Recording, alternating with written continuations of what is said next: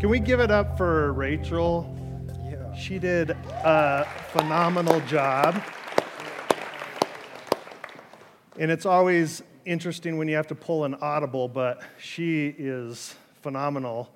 I love doing imagos, but she does them way better than I do. That's for sure. So, good morning. My name's Ryan. I'm glad you're all here. I hope you had a great snow day last week. I'm a house church pastor here at Church Project. And before we get going, I want to encourage you, if you don't attend a house church, you should really consider attending a house church. On Sunday mornings, we really just scratch the surface of what God has for us, and the house church provides an opportunity for us to go way deeper and for things to be a little more personalized for what's going on in your life, and you can get encouragement and prayer and all that kind of stuff. So go to house church.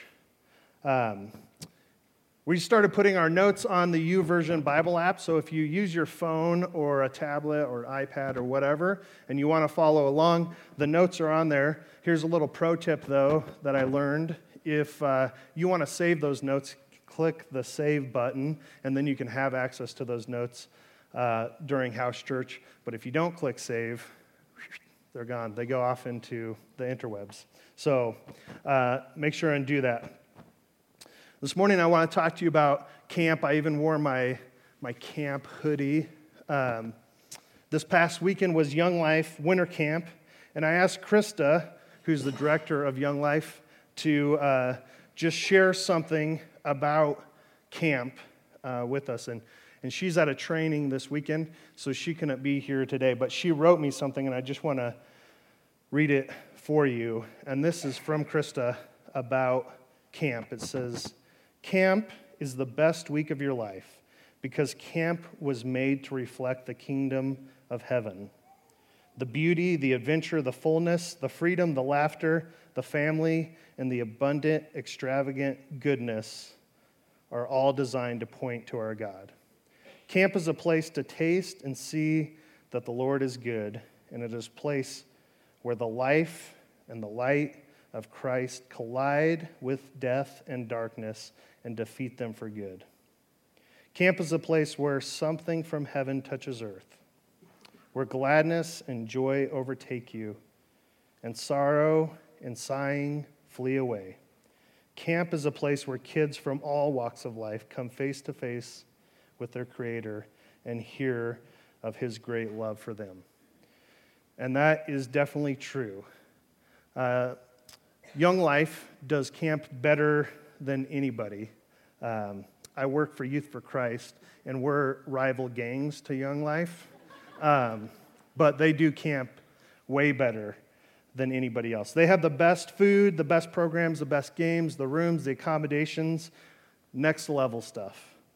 They do camp best, period. They do it so well that Youth for Christ, instead of doing camp ourselves, we use their properties and their staff and do camp with Young Life rather than trying to reinvent it. We can't do it better than Young Life. Trina and I, my wife Trina and I, went to Young Life Camp in, I would say it was North Carolina, but it wasn't, and it wasn't South Carolina. It was literally, the camp is on the border, so half the camp is in North Carolina and half the camp is in South Carolina. And let me just take a minute to tell you how amazing it is. They have a laundry service. They have bags on your bed that you put your laundry in, and then these laundry fairies come during the day and they take your laundry and they wash it and then they fold it and they put it back on your bed for you. They have a chef. They have a chef at camp, and he makes phenomenal food, unbelievable food. They have a zip line at this camp that's a mile long zip line, and it is super fun. You go, I'm a bigger guy, so the bigger you are, the faster you go. You go about 70 miles an hour on one part of this. Trina, she's much smaller than me. she didn't make it to the end. She didn't have enough momentum, so they had to like walk about, I don't know, an eighth of a mile and take a pole and kind of pull her into the end. But I didn't marry her for her zipline skills. Let's see, what else? They have a fireworks display, a legit, like, 4th of July fireworks display. And it's kind of funny, this camp, since it's in North Carolina and South Carolina, I'm not sure which one, but in one of the Carolinas, fireworks are banned. And so they just moved the fireworks display to the other side of camp, and it's apparently legal, even though you're 20 feet away from the border. They have a pool that's in the shape of a cross, and this prevents teenage boys from lusting after teenage girls because they're constantly reminded of Christ's sacrifice. And it works every time. Not only that, but they share the gospel in a way that relates to kids and gives them an opportunity to respond to the life-changing power of Jesus Christ. And so I say all this to tell you that you should be very proud of yourself. Because when you give to Church Project, a portion of the money that you give goes to help send kids to camp. So last weekend, there was a group of kids that went from northern Colorado to Young Life Camp, and they heard about Jesus Christ. And some of them heard about Jesus Christ in a way that they've never heard it before. And they had an opportunity to respond to the gospel. And so you deserve a hand for helping introduce Jesus to kids. Did you ever go to summer camp? Some of you, yeah. I went to a camp called Camp Idr Haji. Maybe you've heard of it. So here's the deal. When I was in 7th grade, I really wanted a Nintendo. This is kind of making me old. Original 8-bit, old school. You know Nintendo? You guys know what I'm talking about. And so I'd been saving up. I had a paper route, and I saved up money to buy a Nintendo. But my mom thought it would be better if I went to camp. And so I used my Nintendo money to go to camp. I'm super glad that I did. I didn't get a Nintendo, though, until I was in college. So there was a lot of football in the front yard, not sitting in front of the TV in those years. But I went to Camp Idr Haji. I always thought that Idr Haji was like an Indian Native American term. It means camp, I'd rather have Jesus. And I was a little disappointed when I found that out, but it's all right. I went to teepee camp, and teepee camp is this thing when you're in middle school. Brittany, you worked at Idr Haji? Yeah, so teepee camp, it's like you, a leader, and 7 or 8 other boys, middle school boys, and you all sleep in a teepee. And it's pretty exciting. And every morning we made a campfire, and we cooked this thing called teepee toast. And you didn't know that you're going to get a recipe when you came to church today, but I'm going to give you the recipe for teepee toast.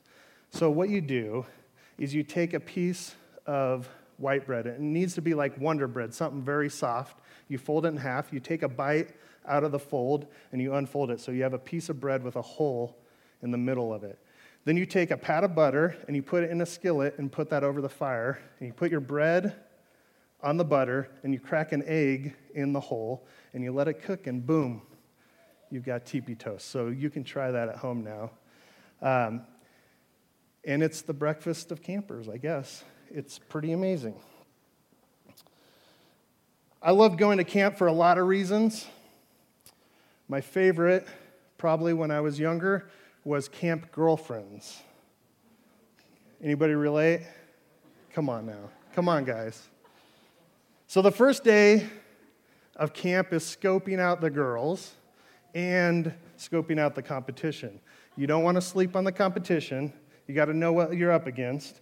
Days 2 through 4, those were spent trying to get the nerve to make a move. I don't miss the awkwardness of being a middle schooler around the opposite sex, that's for sure. Day 5 was spent trying to implement your plan. How was I going to get her attention. Here's a pro tip, guys. Throwing a dodgeball at the face of the girl that you're trying to impress is not the best route to hand-holding, okay? Day 6 is spent trying to get her address so you can go home and never write her a letter. And that's usually how camp went for me. But I love camp. I think camp is awesome. For many of us, it was the very first time that we were away from our parents for an extended period of time. It was a time of personal growth, spiritual growth, emotional growth. And I'm sure that some of you today have some camp memories. If you didn't go to camp, I'm sorry. But you could probably volunteer at Young Life Camp and get a glimpse of what camp is, what makes camp so amazing. So I like camp so much that after I graduated from Dayspring, they'll take anybody. When I graduated from Dayspring, I went and I worked at Camp Adrahaji for a summer. I didn't know that Brittany did that until last week. And it was so great. I got to tell you that seeing how the sausage is made makes me appreciate camp even more. Even today, I think very highly of camp. For the last 10 or so years, I've volunteered a week of my summer to go work at Youth for Christ camp because it continues to change my life. And one thing that makes camp, I think, so compelling is that you get the opportunity to become a different person. You're going to a place where nobody knows you, and you can be whomever you want to be. All the things that normally make you weird or different or special, all the things that make you a winner, all the things that make you a loser, all those things don't matter when you get to camp because nobody knows about the time that you sat in chocolate pudding in the school cafeteria. Nobody knows about the time that you asked the cute girl out and she totally rejected you in front of all your friends. Nobody knows about the time that you missed the winning layup in the game. Nobody knows about all the hardships in your life. Whenever I take kids to camp, I tell them that this week is the week that may change their life because you get a clean slate. You get a week where nobody knows you, nobody's judging you, nobody knows what you're like in real life, so you get to become someone new. If you want to explore what God might want you to be, camp is the week to do that. How much would you love a chance to reinvent yourself? Do you ever feel like you're just stuck? What I mean is, do you ever believe that because of your circumstances, maybe your upbringing, maybe your family, maybe some mistakes that you've made, your education, that you're stuck believing a certain way, seeing the world through predetermined eyes? You continue to do and say the same things the same way because that's just who you are. How can we ever be expected to change? There's so many things that are pressing us into these little boxes. Can we really be different? Can we really start over? Can we have a clean slate? The Israelites in the Bible, they were plagued with this issue. For thousands of years, they had God on lock. He was their God, and everything that they did revolved around him. Other people had other gods, but no one else had their God. Everything about the Israelites was predetermined because of their relationship with God. What they ate, how they dressed, how they worked, how they entertained, how they worshiped, nearly every aspect of their lives revolved around God. This was their faith, but it was also their race, it was also their identity. They were stuck on the inside.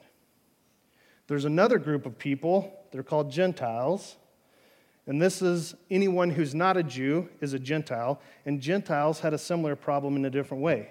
They were heathens no matter what they did. They were locked out.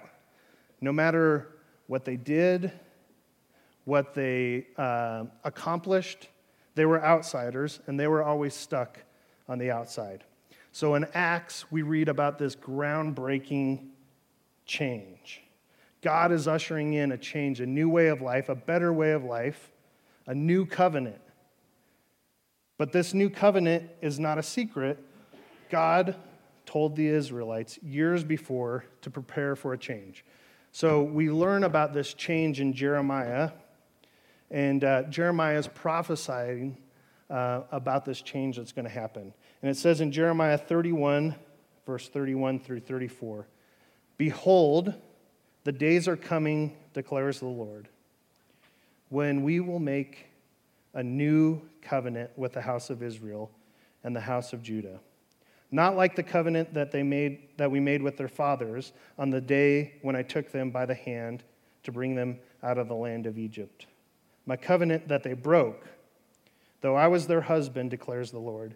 For this is the covenant that I will make with the house of Israel after those days, declares the Lord.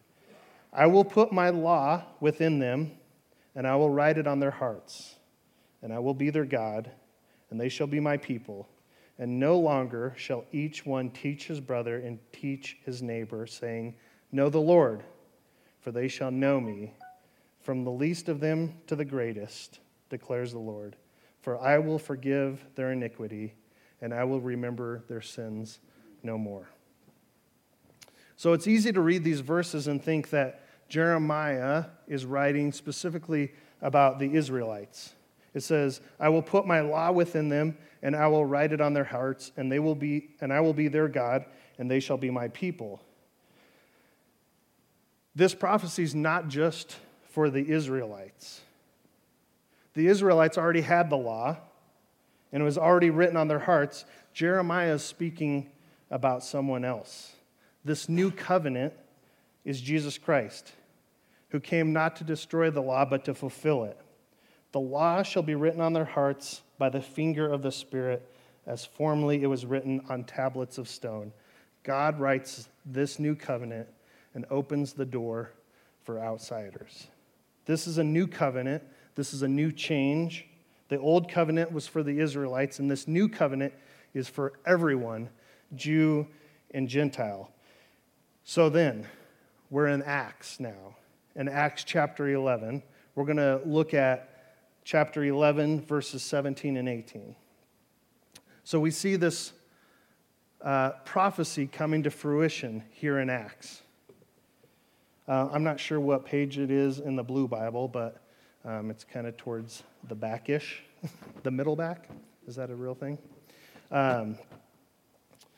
But to set this all up, I want to give just a little bit of backstory. So we have this guy, his name's Peter, Simon Peter. He's a Jewish follower of Jesus, and he's a disciple. And he meets with this man named Cornelius. Cornelius, who is a Gentile. And Simon Peter goes to Cornelius' house, and he has dinner with him, and he talks to Cornelius about Jesus. And you can read about that in Acts 10. In Acts 11, Peter has to go before other Jewish people and kind of explain what he was thinking by going to Cornelius' house. This is important because Simon Peter broke the law by going to Cornelius' house and having dinner, eating with Cornelius. It was against the law for a Jewish person to hang out with a Gentile. And so Peter has to defend himself here in Acts chapter 11. So, you can read about that in the first part of Acts 11, but in verses 17 and 18, we read Peter's justifying statement. So let's read this together. It says in Acts 11, 17 and 18, "So, if God gave them the same gift he gave us, who believed in the Lord Jesus Christ, who was I to think that I could stand in God's way?" And when they heard this, they had no further objections and praised God, saying, "So then, even to the Gentiles, God has granted repentance that leads to life." So this is Peter defending why he went to Cornelius' house. And he says that God gave them the same gifts, the Gentiles the same gift that they received when they believed in Jesus Christ. And he even says, so who was I to stand in God's way? These verses speak to the Jews and to the Gentiles at the same time in slightly different ways. First of all, God's speaking to the Israelites. He's saying, you no longer have this God thing on lock. It's not about you and Israel and God anymore. This is open to everybody. God kicked the rust off the gates and opened the gates wide for everybody to enter into the kingdom of heaven. He made salvation available to all the Gentiles. And in these verses, we read this other thing that happens, and this other door is being opened to the Gentiles. And what it is saying is, you're no longer outsiders. Welcome home. You have the opportunity now to have a relationship with God. It says, and no longer shall each one teach his neighbor and teach his brother, saying, know the Lord, for they shall know me, from the least of them to the greatest, declares the Lord, for I will forgive their iniquity, and I will remember their sin no more.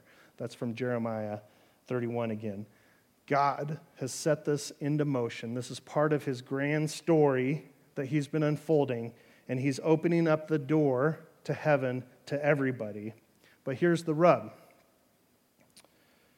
As this was unfolding, the people, both sets of peoples, the Jews and the Gentiles, both have a choice to make. They're at a crossroads.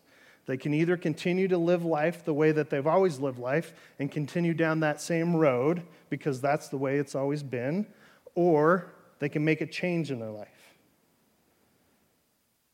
Just like a camper on the first day of camp, they have an opportunity to be something new, to start a new life.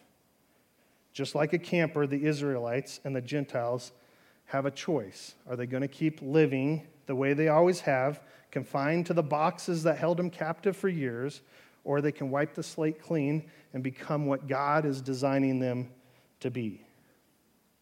Today, right here, 2,000 plus years removed from when this was written, we're in Greeley, Colorado.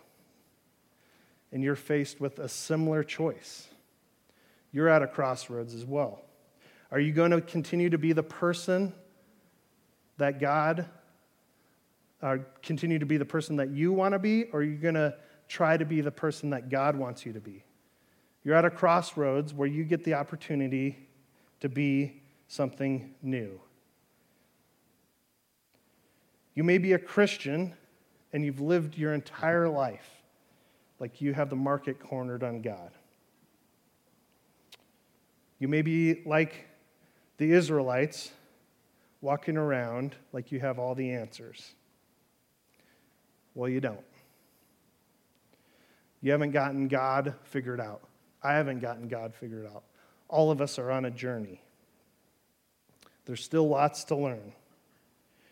There's still a lot of change that needs to happen in our lives. And it's time to ask ourselves, who do you want to be? Who does God want you to be? On the other hand, you may be like the Gentiles. You may relate a little bit more to the Gentiles than to the Jews. You may have never entered into a relationship with God before, and you're holding back. You may think, well,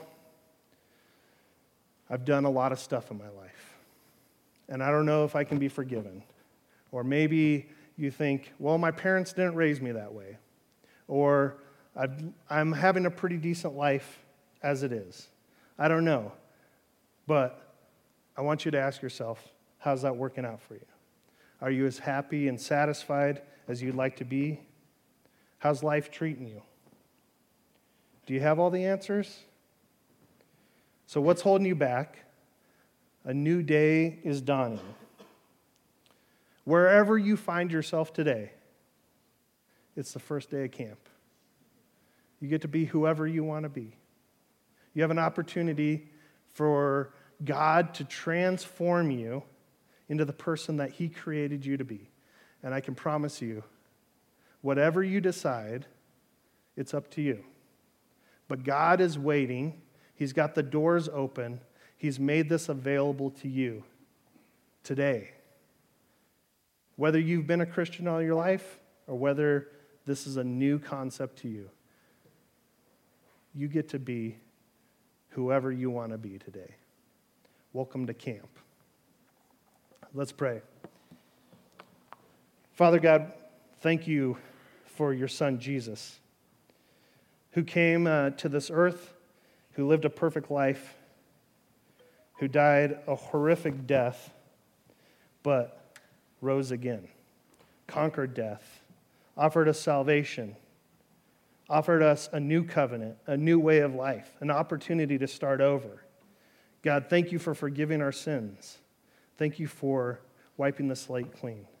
Father God, as we are sitting here in this room in Dayspring Christian Academy in Greeley, Colorado, God, I just pray that you would open our eyes, open our ears and our hearts to see you, to see the person that you would like us to be.